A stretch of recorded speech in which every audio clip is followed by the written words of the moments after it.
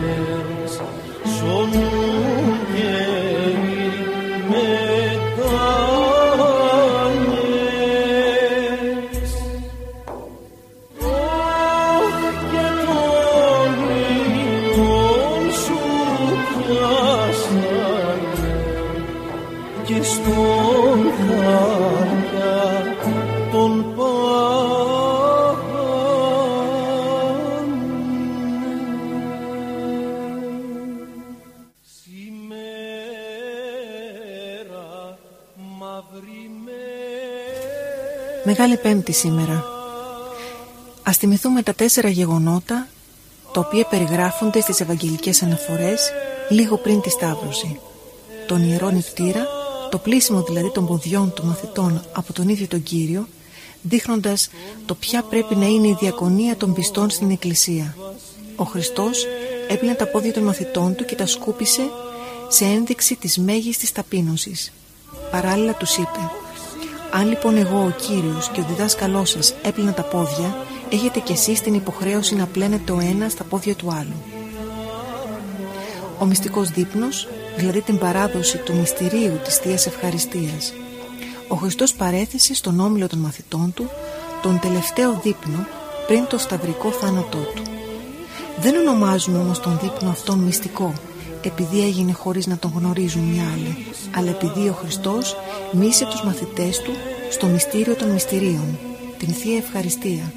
Τους παρέδωσε το σώμα του και το αίμα του, την αιώνια πνευματική τροφή που παραθέτει η Εκκλησία στους πιστούς σε κάθε λειτουργική σύναξη. Τους είπε λοιπόν, δείχνοντας το ψωμί, «Λάβετε φάγετε, τούτο εστί το σώμα μου, το υπερημών κλώμενον εις άφεσιν αμαρτιών». Μετά τον δείπνο έλαβε το ποτήρι με το κρασί και είπε, «Πίετε εξ αυτού πάντες, τούτο εστί το αίμα μου, το της Καινής Διαθήκης, το υπερημών εκχυνόμενον εις άφεσιν αμαρτιών». Την προσευχή του Κυρίου στο όρος των ελαιών, η υπερφυής προσευχή, δηλαδή η προσευχή του Ιησού προς τον Πατέρα του μετά τον μυστικό δείπνο και λίγο πριν τη σύλληψή του. Τέλος, την προδοσία του Ιούδα, δηλαδή την αρχή του πάθους του Κυρίου. Ο Ιούδας παρέδωσε τον Κύριο στους Ιουδαίους για το ευτελές ποσό των 300 αργυρίων, δίνοντάς του συνθηματικά έναν ασπασμό και λέγοντας ειρωνικά, «Χαίρε Ραβί». Το πρωί της Μεγάλης Πέμπτης τελείται η Θεία Λειτουργία του Μεγάλου Βασιλείου. Μεταλαμβάνουν της Θείας Κοινωνίας πολύ πιστοί, κατάλληλα προετοιμασμένοι με εξομολόγηση και νηστεία. Για όσους νηστεύουν αυστηρά τη Μεγάλη Εβδομάδα, χωρίς λάδι, η Μεγάλη Πέμπτη καταλύεται, δηλαδή τρώμε λάδι, καθώς γιορτάζουμε την παράδοση της Θείας Ευχαριστίας από τον Χριστό στην Εκκλησία και τιμάμε ξεχωριστά την μέρα αυτή. Τη Μεγάλη Πέμπτη, όταν τη νύχτα διαβάζονται τα 12 Ευαγγέλια και γίνεται η τελετή της Σταύρωσης του Χριστού, η συγκίνηση της λαϊκής ψυχής για το Θείο Δράγμα κορυφώνεται. Σε πολλά μέρη διανυκτερεύουν στην Εκκλησία οι πιστοί, φυλάγοντας και μυρολογώντας τον Χριστό, όπως συνηθίζουν να κάνουν για κάθε αγαπημένο τους νεκρό. Την ίδια μέρα βάφουμε τα πασχαλινά κόκκινα αυγά. Η παράδοση αναφέρει ότι η Αγία Μαρία η Μαγδαληνή πήγε στη Ρώμη και διαμαρτυρήθηκε στον Αύγουστο για τον έγκλημα του Πιλάτου, δηλαδή της ποινής της Σταύρωσης, αναφέροντας παράλληλα τα σχετικά με την Ανάσταση του Χριστού. Επειδή ο Αύγουστος δυσπιστούσε, εκείνη του είπε για να πιστέψει στην Ανάσταση ότι θα κοκκίνιζε μόνο του το αυγό που κρατούσε στα χέρια της, πράγμα που συνέβη. Για μερικούς βάφονται κόκκινα τα αυγά σε ανάμνηση του χυμένου αίματος του Χριστού. Για άλλους το κόκκινο χρώμα είναι έκφραση χαράς για το ευτυχισμένο γεγονός της Ανάστασης του Κυρίου και συνάμα μέσω αποτρεπτικό κάθε κακού. Ακούμε «Σήμερα μαύρος ουρανός» από τον Πέτρο Γαϊτάνο. Ακολουθεί η Κατερίνα Λέχου και η Σοφία Μάνου στο «Σήμερα κρεμάται επί ξύλου». Από την Νέα Πανελληνία Φωνή, τον μοναδικό ελληνικό ραδιοφωνικό σταθμό της Αφρικής, σας ευχόμαστε καλή Ανάσταση.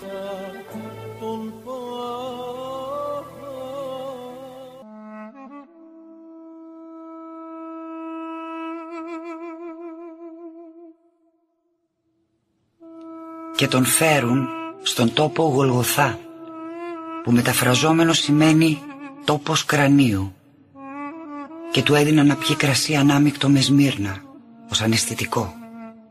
Αλλά αυτός δεν το δέχτηκε, και αφού τον σταύρωσαν, μοίρασαν μεταξύ τους τα ενδύματά του, ρίχνοντας κλήρο για αυτά, για το ποιος και τι θα πάρει.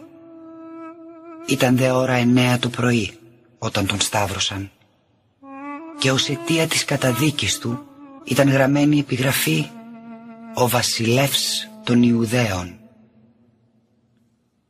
Και μαζί του σταυρώνουν 2 ληστάς, ένα από τα δεξιά και ένα από τα αριστερά του, και εκπληρώθηκε το γραφικό χωρίο που λέγει «Και μεταξύ των ανώμων υπολογίστηκε». Σήμερα κρεμάται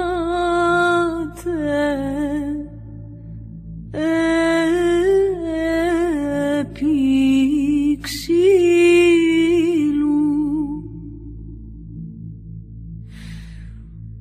ο ενίδαση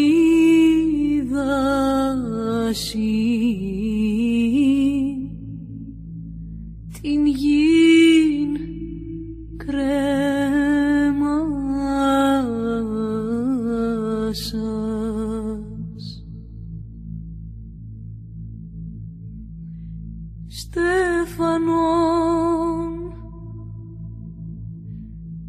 εξαγανθώ περί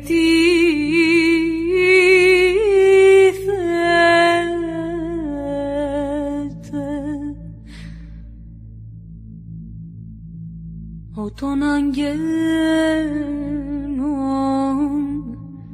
βασίλευς.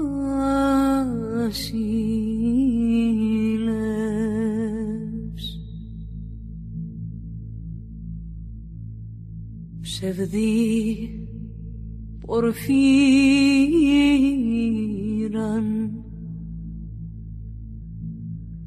περιβάλλεται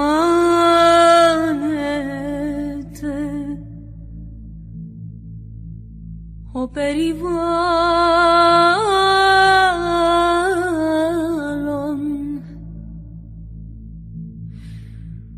των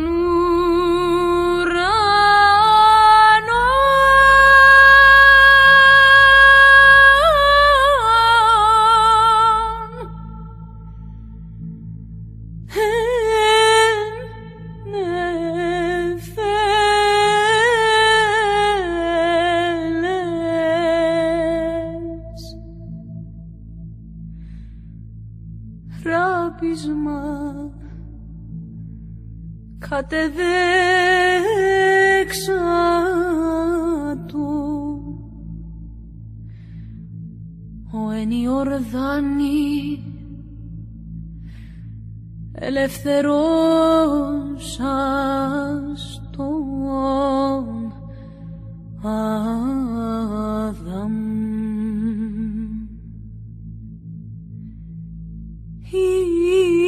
Ήλις προσιλώθη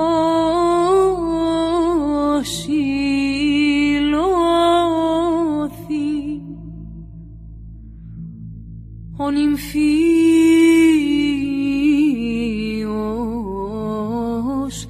της Εκκλησίας.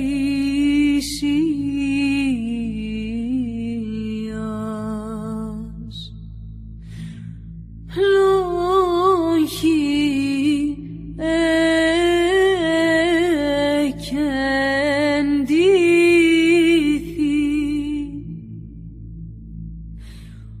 ο Υιός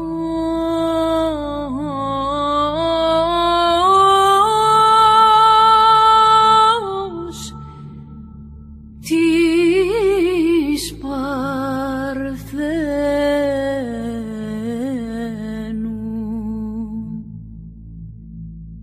προσκυνούμεν σου τα πάθη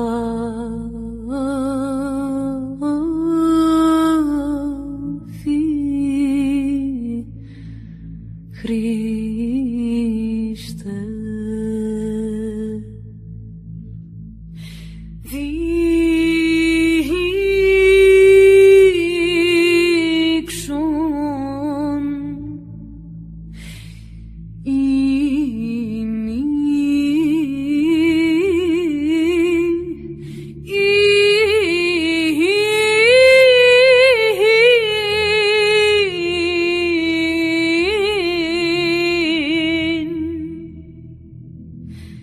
Και την ενδόξον σου Ανάσταση.